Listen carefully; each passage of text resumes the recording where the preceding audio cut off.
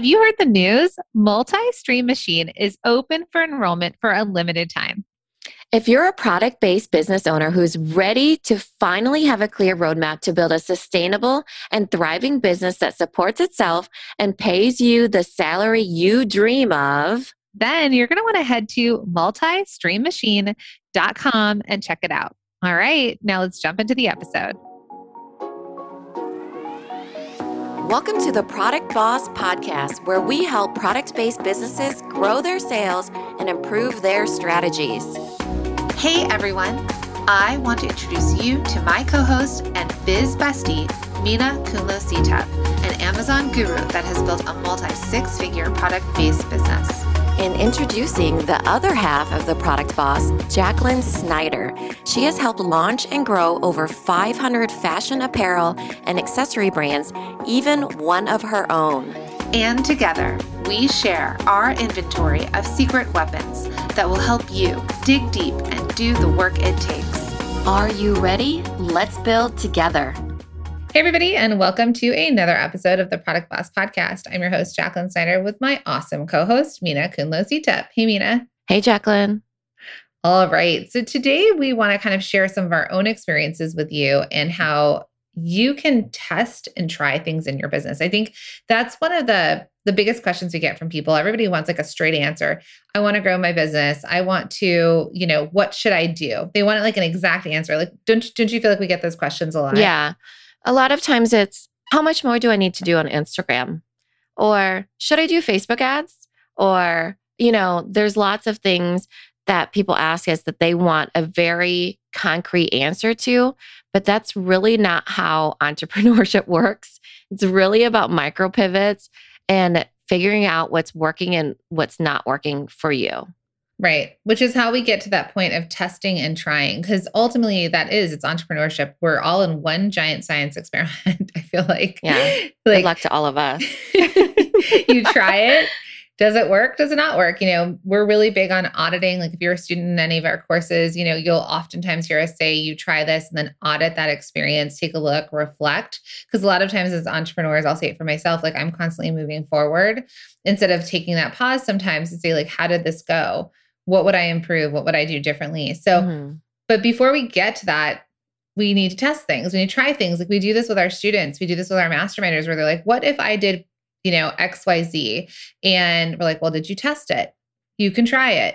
So we want to go over some things today that you can test and try in your business as well to see there's different places in your business that you can test and try different options to see if they work for you, your business, and what you want personally.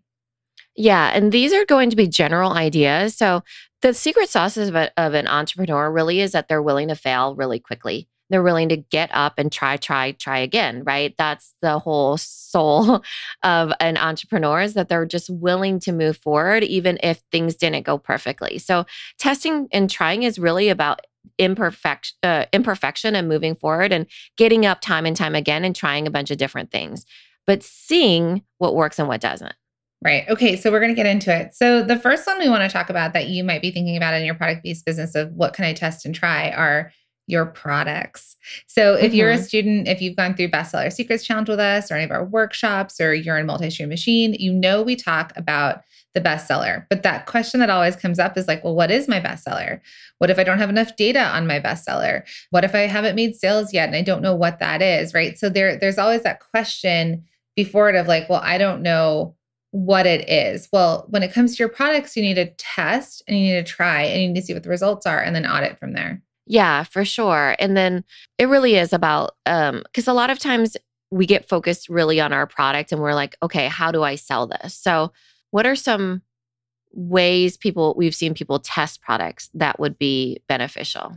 Right. So I kind of wanted to talk about this from our personal experiences too. So a lot of you know Mina is the owner of Little Labels. But before you got to Little Labels, let's talk about you, because you were an entrepreneur. You transitioned from, being a graphic designer for corporate, banks and companies to becoming a product boss, a product entrepreneur. But you didn't land on Little Labels wasn't the very first business that you started. Yeah. And it's not the last business you started either. Oh, good grief. No. I mean, the Product Boss is like, everybody thinks I probably started in the Product Boss, right? Or I probably started in Little Labels.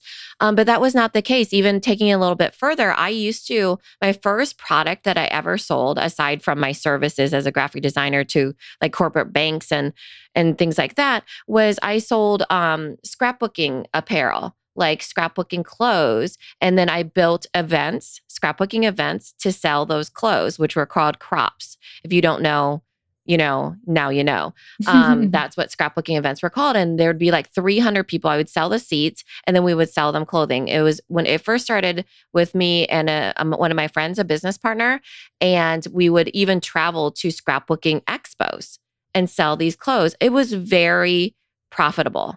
And this was the time of Hobby Lobby having whole aisles of scrapbooking stuff.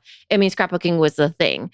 And so I did that from all the way up for 7 years, I did it. And 5 of those years was by myself. And what ended up happening was that I really ended up focusing on the events because I ended up having kids. And the events were what I sold instead of traveling around to the in-person markets, for example. Well, they weren't in person. I actually would drive to my husband and I, we would take a minivan. We'd even go all the way to Cincinnati, Ohio, which is not close to Iowa.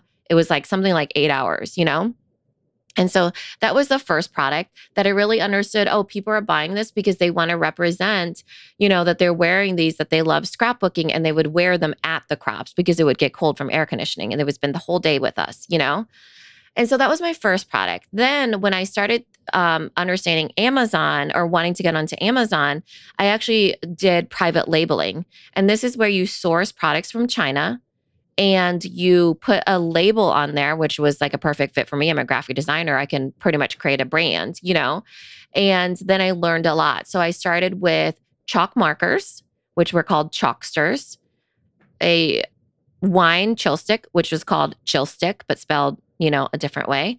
And then a baby pacifier holder, which was called Binky Buddy. By the way, don't use Binky because it is trademarked. I had to end up liquidating that inventory. So lesson learned right there, right?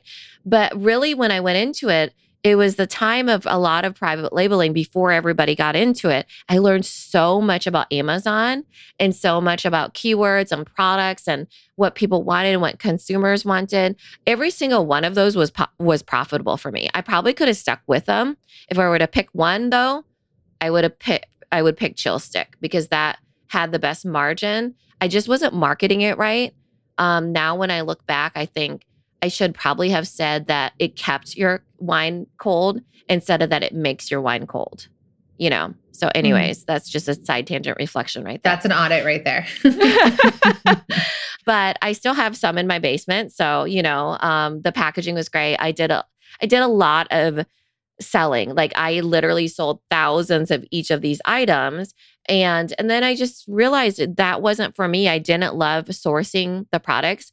I did not love importing them in from China and not faxing, wiring my money.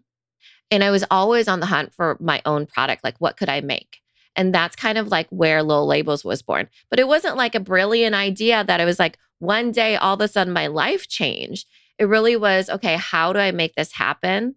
How do I test it out? What needs to go into making this label? Why do I want waterproof labels? It was a problem I was solving for myself because my daughter was going into daycare and can I actually get it done? So it was a lot harder, I have to say, than private labeling where you get to source the product and voila, arrives at your door and you just, you work with the manufacturer to get new packaging on it. It was definitely development.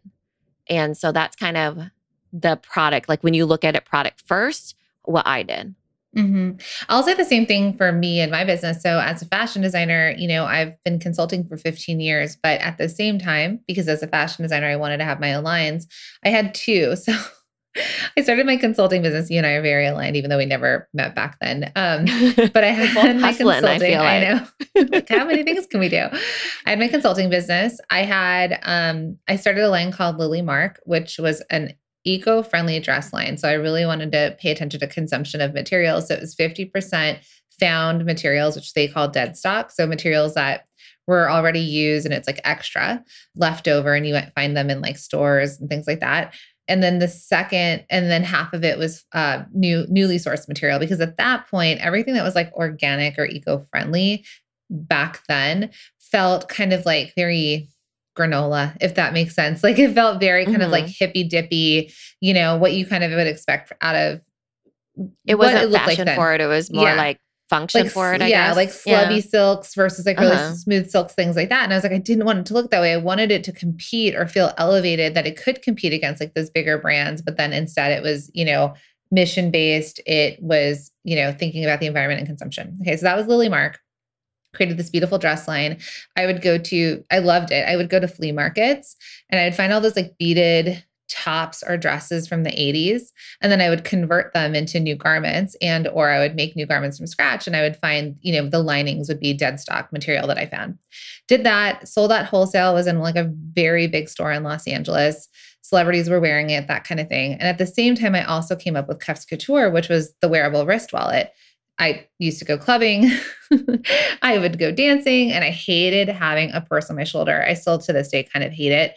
And I didn't need a bunch of things. Like one of my best friends was like, she's like Mary Poppins. She could pull a lamp out of her bag. She had everything in her bag. And me, I was like, all I need is my wallet, my keys, my phone. I'm good to go. And like cash, right? So I created Cuffs Couture. And as I was doing them, Cuffs Couture to me was the easier one. It was a smaller product. It was easier to stock. It was cheaper to sew. It was easier to source. And so as I was doing those, I was really pulled more towards Cuffs Couture. And so as you think about that, because you're all creatives out there, and I'm sure you have a ton of ideas, and I'm sure a lot of you are like, can I hold all of these different businesses? But as you start to see it shake out, you're kind of pulled towards one thing. Like Mina, you were pulled to sourcing your own product, making your own products. And for me, funny enough, because I wanted to be a bridal designer and I was making gowns and dresses, but I ended up in accessories. And we both let those businesses kind of, you still have little labels. I let mine run its course because my other business was doing really big. Well, Little Labels, thank goodness, has my husband keeping it alive and thriving, right? Because it does, your energy goes somewhere.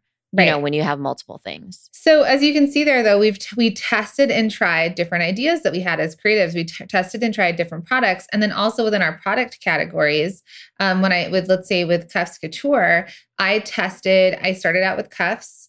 I started out with fancier ones, and I went to basics, and basics people really liked. Then from there, as like hair accessories were really the trend at that point, when people would wear like feathers in their hair and things. I feel like I wish we had cuffs. Like I know you donated all those, or I have a few liquidated. I mean, there's so many. Have you seen the ones now? They have scrunchies that have a zipper. Yeah, I know. I was a little ahead of my time, I think. Yeah, you really were. Like I'm always like, oh, this is Cuffs Couture, So I did headbands, I did hair accessories, I did necklaces and jewelry, I did gloves at some point, and I tested those, but those did not work as well as Cuffs Couture did, right? So all of a sudden I had broadened my categories as per request of my sales reps. And then it kind of actually hurt my business versus grew my business, because my money was spread out into more products.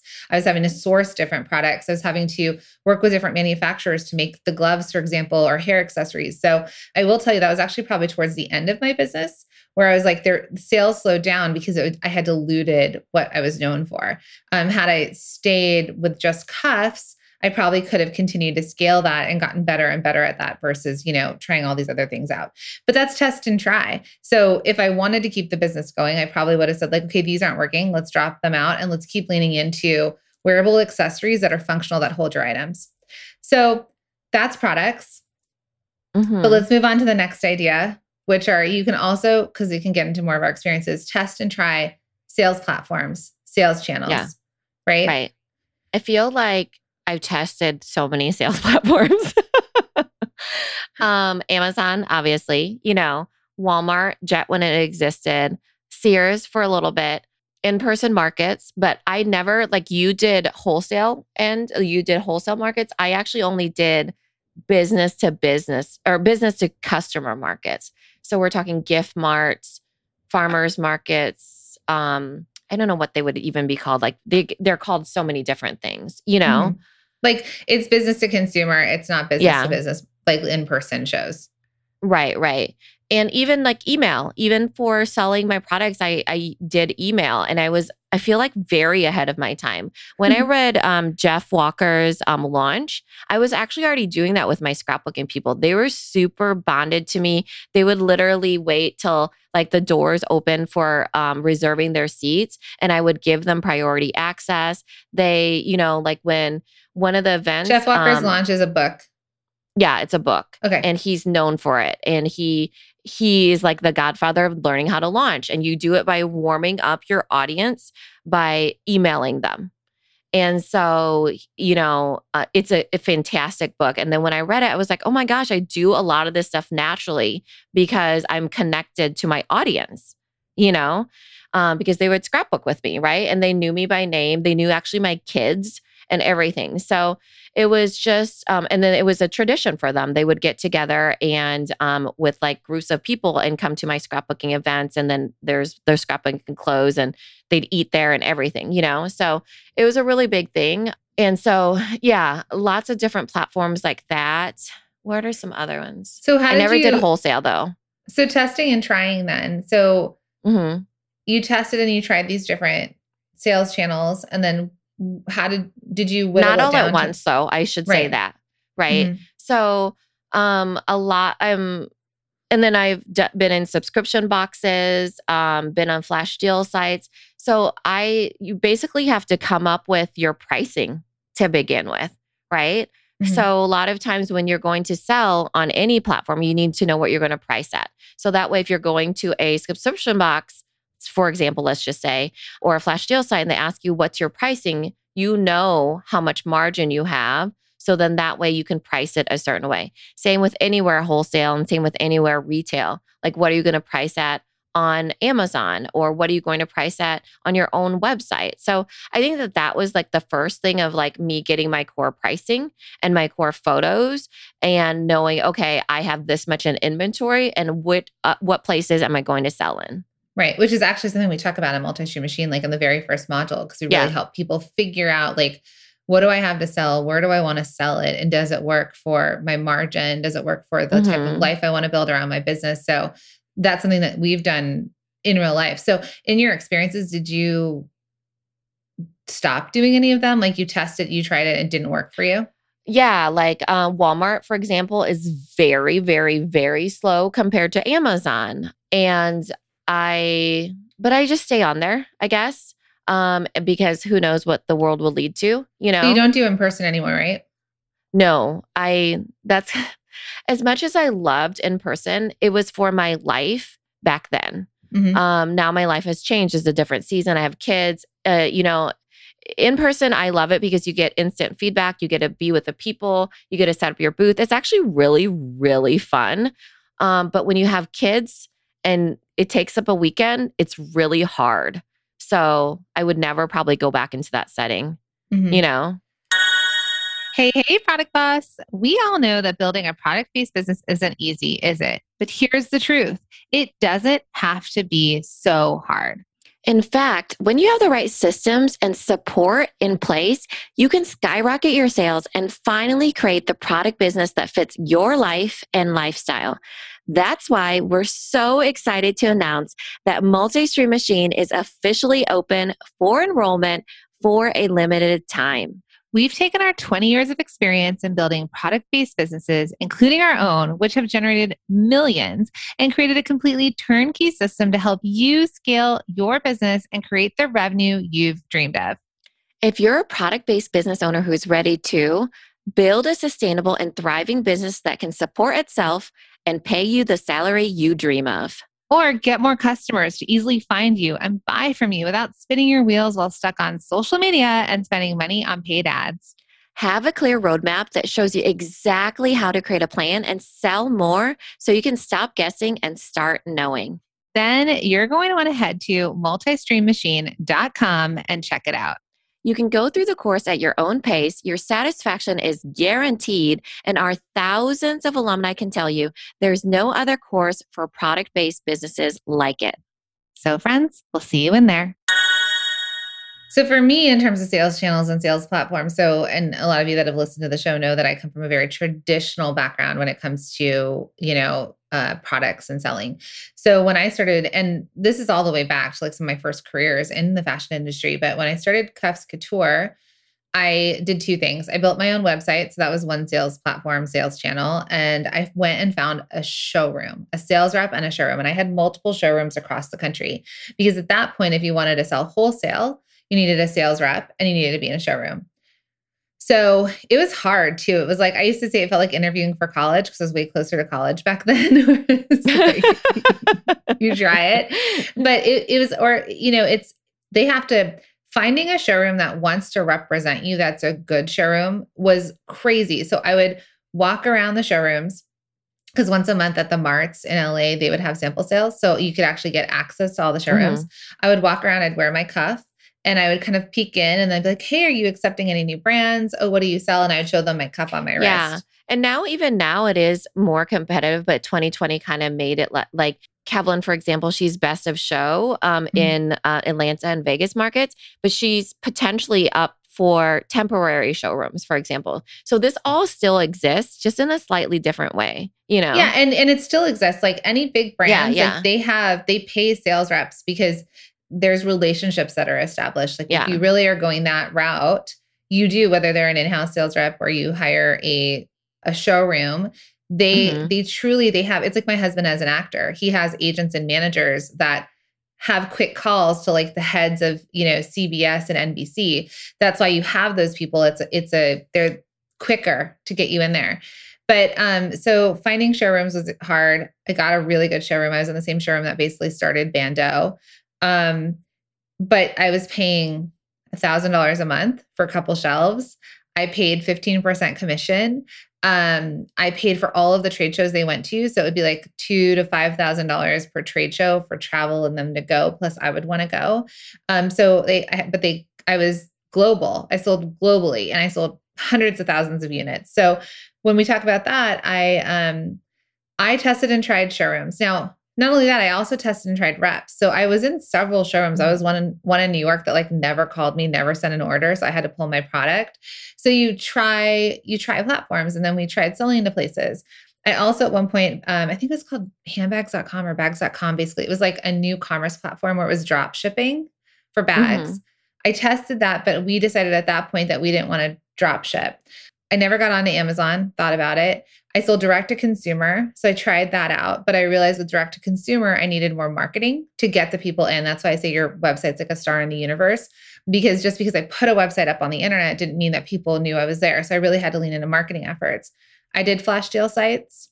I did in-person business to business trade shows. So like Magic Show, Coterie in New York, LA shows, things like that, Accessories the Show. What did I do that didn't work? So I tested all of those. What I realized, though, I will tell you, and this is kind of how Multi-Stream Machines stemmed from us as well, is I would sell more. And I know it's not always the right thing, but I am also very much in sales. I would sell more when I did the trade shows than when my reps would go. Because my reps were diversified over all the brands they had to sell. And they went to Bando, for example. That was making them millions and millions of dollars. So they would like lean into Bando, and they weren't really focusing on how hard it was to sell Cuffs Couture because you had to explain the product. So what I did is I did do showrooms for a couple of years, but then eventually before and after I repped myself and found myself growing a lot more there. So I think when you're thinking about your sales channels and sales platforms, people are always like, well, where should I sell? Should I sell on Amazon? Should I go wholesale? And all we can ever tell you is, like Mina said, if you're priced correctly for those platforms, which is definitely something we work on in Multi-Stream Machine, then you test it. You see if it works. You see if it works for what you want. And if it doesn't mean your business has failed. It just means that this doesn't work right now where you are. And so try something else. Yeah. And there's lots of your business will go through seasons. So like I said, I would probably never go back to in person, but at the time it was amazing. Right. And same with wholesale for a lot of people, even wholesale as it is now. Even our masterminder, Susan Gordon Pottery, she used to have a thriving wholesale arm of her business. She was the one who decided to shut it down because it didn't work for her anymore. It was just too much on her team. And she had built such a big direct to customer base. Right. So at the time, while she started in wholesale, she ended up in direct to customer. So it becomes a journey of testing and trying and seeing what works for your business in during that season. Yeah. And I also think if we go back to product, right, we've talked about this. This is something we really lean into with our students in Multi-Issue Machine, is that it's like, what product are you going to take forward with you? Like, what are you going to take and move on to other platforms to test and try? Because a lot of times people are like, well, what should I do? And we're like, well, find your bestseller. And when you find your bestseller, that's the thing that you can scale. You know, it sells in this one place, right? So you've got proof there. It's like a science experiment, like we started. You have proof. So it should be able to sell on a new platform. If it doesn't, and all we say is you test it and you try it. And if it doesn't, then you have to make your tweaks. Is it the pricing? Is it the photos? Is the platform really just not the place? Like if you sell wedding dresses and you try and sell them on Amazon and they don't sell on Amazon, like maybe that's not the place that you should be. But you at least tried not it right now, you know? Right. And so you kind of have to be adaptable as business owners to figure out the right product. So you test and try your products and you figure it out. Then once you kind of figure out the winner there, you'll test and try that on new platforms. And then once you do that, that in itself will grow your business. That's where you're going to make the money. That's where you're going to make more sales, because you'll have gotten in front of other audiences.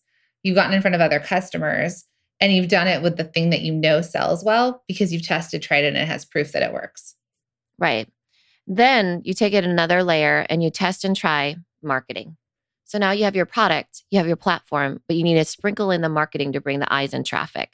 So that's like what we talked about in a previous episode, which was, POP marketing, paid advertising or paid marketing, organic marketing, which is like email, word of mouth, using your connections, that sort of thing. And then partner, which is affiliates, influencers, other people's platforms would be in there because you're giving them a percentage of your sales, but they're bringing the eyes for you, right? You give Amazon 15%, you give Etsy 5%, that sort of thing. Right. And so when it comes to marketing, I remember that I was working with a client that was doing religious garments, and she was like struggling so much on Instagram. And the idea there was that she was trying Instagram, but her customers weren't actually on Instagram. So it didn't necessarily work. So I think a lot of times all of you feel like you look at, and this is like our episode of Keep Your Blinders On, but you look at marketing, and you're like, this person's having such success on this one marketing channel platform in this way. And then you assume that it should work for you as well. But the biggest thing you have to go back and ask yourself is, are your customers there, right? Are they showing up and wanting to engage with that content in that marketing way? So I think it's the same thing with test and try on marketing. You email, we stand by. Like you grow your email list, you send emails, you test and try the types of emails you send to see what converts with people, but emails are what you send. The other marketing things are like, do you work with a publicist? Do you do PR? Do you lean into social media, Instagram, Reels, TikTok, Facebook? Do you do a Facebook group? All we can ever say, and we say this to our students all the time, we do, when the Multi-Issue Machine students come on board, like our new ones, we do a Q&A session with them and a couple coaching calls. And that's a big question. Like, where should I be? Where should I market? And so we help direct them to the right module, in the course. But the idea is all we can say to them is like, test this, follow what we teach here in this course, implement it, audit yourself, see if it works or it doesn't. Can you make tweaks? Try it for a certain amount of time. And then if it doesn't work, find another way to market. Yeah. Try it for a certain amount of time for sure. Because even when our students come in or when we chat with people, they're like, oh, they hear, like you just said a whole bunch of things, TikTok, Instagram, Facebook groups, all that stuff. It's so overwhelming. You need to test one at a time, maybe two at a time. But we're not saying test 10 at a time, because that again makes your time, money, and energy distributed into too many places that you don't know what's working. And it makes it really difficult for you to gain momentum, along with it's so discouraging because you're not putting enough time and energy into one place in order for it to focus, to grow, to really understand that, is it for me or is it not for me?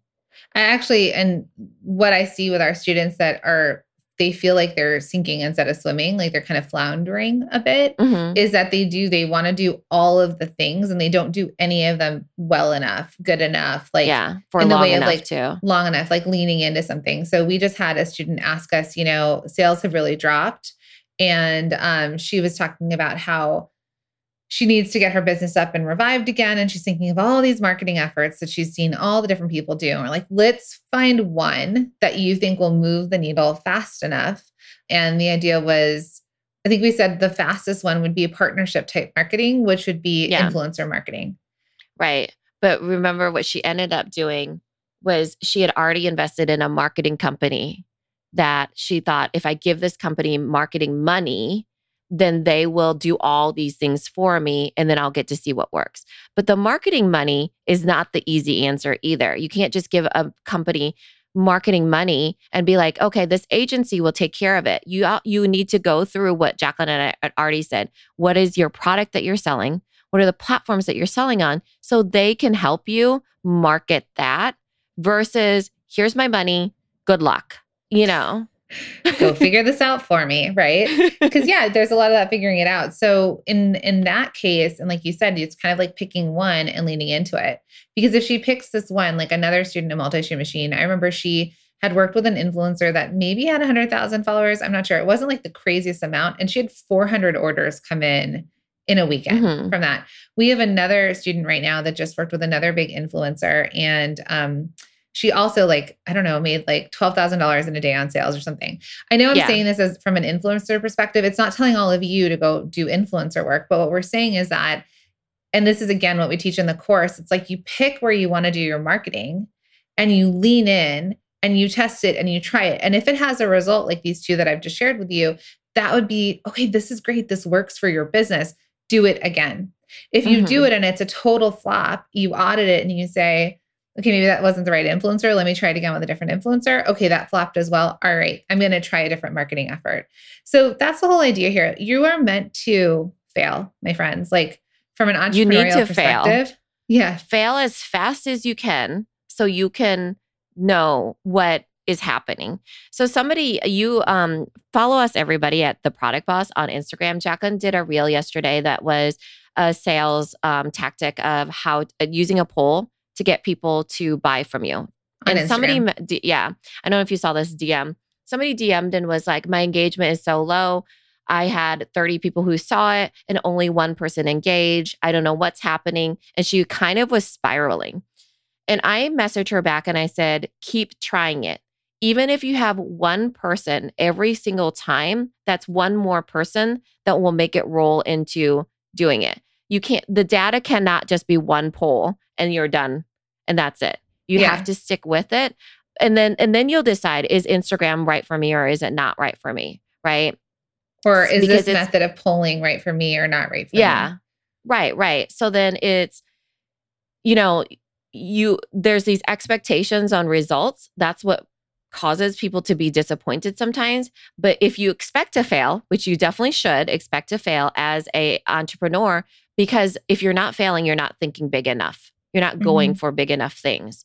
And so you should expect to fail and then be like, oh, okay, how can I micro pivot and be super agile in this and keep moving forward with what I know now? Mm-hmm.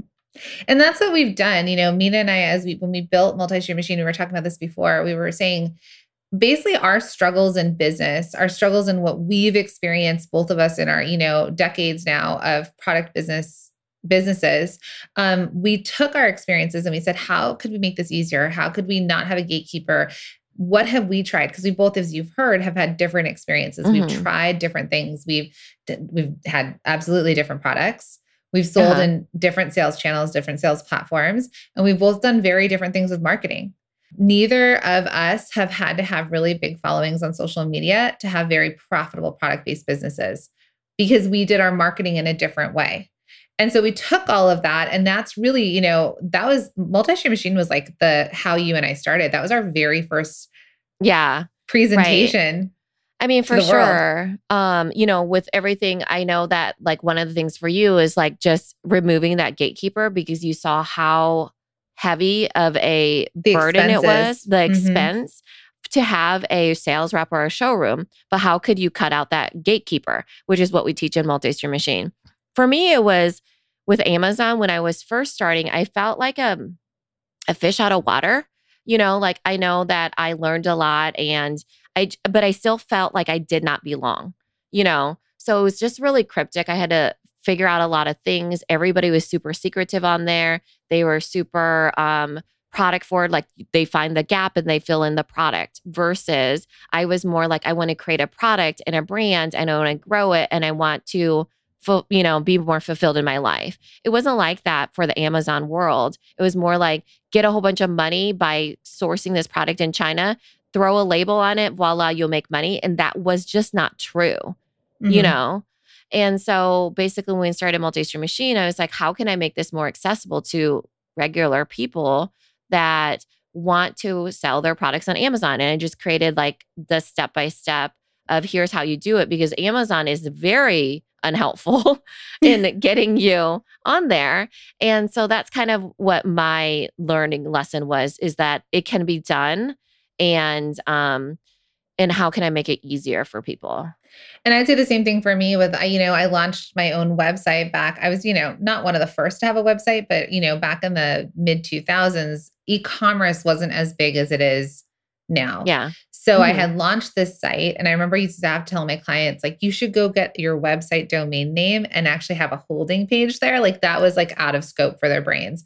And so I had done that. But then my missing piece was how to get the traffic to my site, right? Like SEO was kind of also an unknown, like you had to go hire people for SEO. And so I really wanted that direct connection to my consumers. And remember, this was not a time of like Instagram being what it is right now. Like we did not have access to people. So I think by, and our students can probably attest to this, our Multi-Stream Machine students, but the way that we had built the course was like, it was implementation, but also you pick and choose your path to profit and you go to the modules that work for you. And it's because of all of these struggles that you and I had, and struggles and learning lessons and entrepreneurial like lab, right? Like it was science lab, and we kind of tested it and we tried ourselves. And then we combined that knowledge and brought it to everyone. So I hope that this podcast episode was helpful. I just want to recap that you test and try, right? You're going to test and try. And the things that we see that you do is you test and try your products, you test and try your sales platforms, and then you test and try your marketing efforts. And when you sort of figure that out, that is what you go deep on. That's what you move forward on. Yeah. Thanks, everybody. Thank you for being here and listening all the way through the Product Boss podcast. If you love our show and it has helped you in any way in your business, would you mind doing 2 things for us? Subscribe to the show so you never miss an episode, and leave us a review. Reviews help other product entrepreneurs know that this is the place to be to grow their businesses and realize that they're not alone. And we know that you all know that a 5-star and honest review helps you sell more products to more people. So you know that your reviews help us reach more listeners around the world. Remember, what we give is what we receive, and we are all about helping each other in the Product Boss community. We are all in this together. We would be so appreciative of you if you could take the time right now to subscribe, leave a review, and even share this episode on social or someone you know so we can impact more lives. And remember, subscribing means that you will get notified each time we release a new episode so you never miss a thing. You have helped us grow and climb into the top 10 of all marketing podcasts, and together we can keep climbing. Thank you, friends. And remember, there is room at the top for all of us. This episode is brought to you by the Shop 1 in 5 Pledge. We believe that when you purchase from a small online or offline business, your dollar goes further. Hey friends, Mina and I created the Shop 1 in 5 Pledge, and we're inviting you to take the pledge with us. It's a commitment to make 1 in 5 of your purchases from a small business, online or offline. It's a way to make an impact together where and when it matters most. Because the truth is, your purchasing power matters now more than ever. We're inviting you to take the pledge if you head to shop1in5.com. The link is in the show notes. And when you get there, please make sure to share the pledge with your friends, your family, and your customers. Let's invite everyone to take the Shop 1 in 5 pledge so that we can all use our purchasing power to change lives.